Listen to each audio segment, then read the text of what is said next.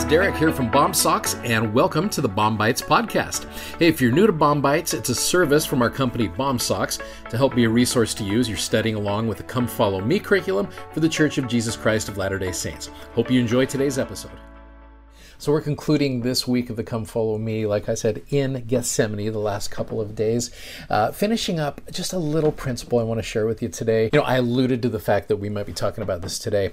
How Jesus in verse number 40 of Luke 22 says, "And when he was at that place of Gethsemane, he said unto them being Peter, James, and John, his apostles, Pray that ye enter not into temptation." Now, he goes in and he suffers, just those few verses. We talked about that yesterday. Verse 45, "And when he rose up from prayer and was come to his disciples, he found them sleeping for sorrow, and said unto them, Why sleep ye? Rise and pray, lest ye enter into temptation." That phrase, sleeping for sorrow, is so real. And I imagine there's many of you, hopefully I'm not the only one here, who when you are going through something discouraging or something sorrowful, one of the best things that you want to do is just to sleep it off, right? I can only imagine what these three good men are going through. And sometimes we go through this and we give them a lot of grief for sleeping. I think this was an intense time for them. A lot of heaviness going on there, a lot of depression. I don't know if they fully understood that they were about to lose Jesus, but he'd been talking about that. There's some confusion there. So I want to give these guys every benefit of the doubt and give them some grace. Now, one of the verses I've actually connected to this is you go over to Mark chapter 14, which is Mark's account of the same thing that took place. And it says in verse 33, "And he taketh with him Peter and James and John, and began to be sore amazed and to be very heavy." Maybe they saw him this way. Sore amazed, the Greek word there in the footnote, it says amazed, awestruck, and astonished. When Jesus recognizes what he is about to go through, to be very heavy. You click on the word very, it says depressed, dejected, and in anguish. And then you get down to that verse number 37. This is Mark 14. "He cometh and findeth them sleeping, and said unto them, Peter, Simon, sleepest thou? Couldst not thou watch 1 hour?" We sometimes use that out of context, like we'll go to a seminary class or we'll go to a group, stay awake for 1 hour. You don't want to be like Peter, James, and John. No, I think it's a poor comparison. This was a rough time. This was a time where these men were put through some tremendous trials. I do think this, though. Here's a principle, and I've actually written this in a note in my scriptures. When I am astonished, depressed, dejected, or in anguish, my tendency, and many of you might be as well, and my temptation is to sleep, when I should be more watchful and prayerful, which will help me avoid the temptations that come with that depression and anguish.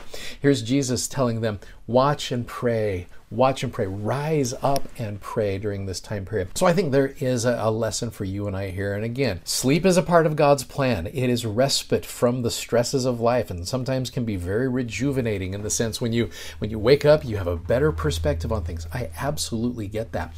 Oftentimes, though, when we're tempted to just sleep things off, sometimes what we ought to do is rise and pray, to be able to step up and look to the situation and pray and figure out how we're going to deal with these situations. And I personally am so grateful that Jesus Christ himself, in his moment of, like the footnote said, depression, dejection, and anguish, and awestruck, I'm grateful that he didn't just go sleep it off, that he rose up and prayed and did what he needed to do so that I can be able to do what I can do. I think there's some great little lessons here for you and I to rise up and pray when things are getting difficult, not just sleep it off. Sleep is great, I get that, but rising up and praying could be the very thing that blesses not only your life, but it's going to bless other people's life and help you make it through our depressions and our anguish to be able to bless people's lives better, just like Jesus did for me. I am so grateful for this chapter. Gethsemane is a sacred, sacred place. I remind you again what my former student missionary said, how I invite each of you to remember what the Savior has done. Let your minds go to Gethsemane and you'll come to love the Lord Jesus Christ on a whole new level. I know myself, as I've read this chapter, I've grown to appreciate and love Jesus just a little bit more.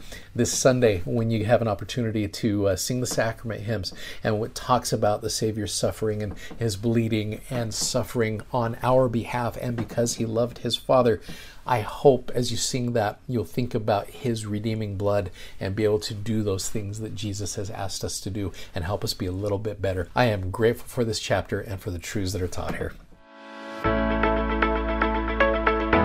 If you'd like to check out our video that goes with today's podcast, you can find us on YouTube, Instagram, and Facebook by simply searching BOM Socks. That's BOMSOCKS. And be sure to check out our amazingly comfortable gospel-themed socks at BOMSocks.com. Thanks for listening, and hope you'll join us again for more episodes of BOM Bites. Godspeed, and have a great day.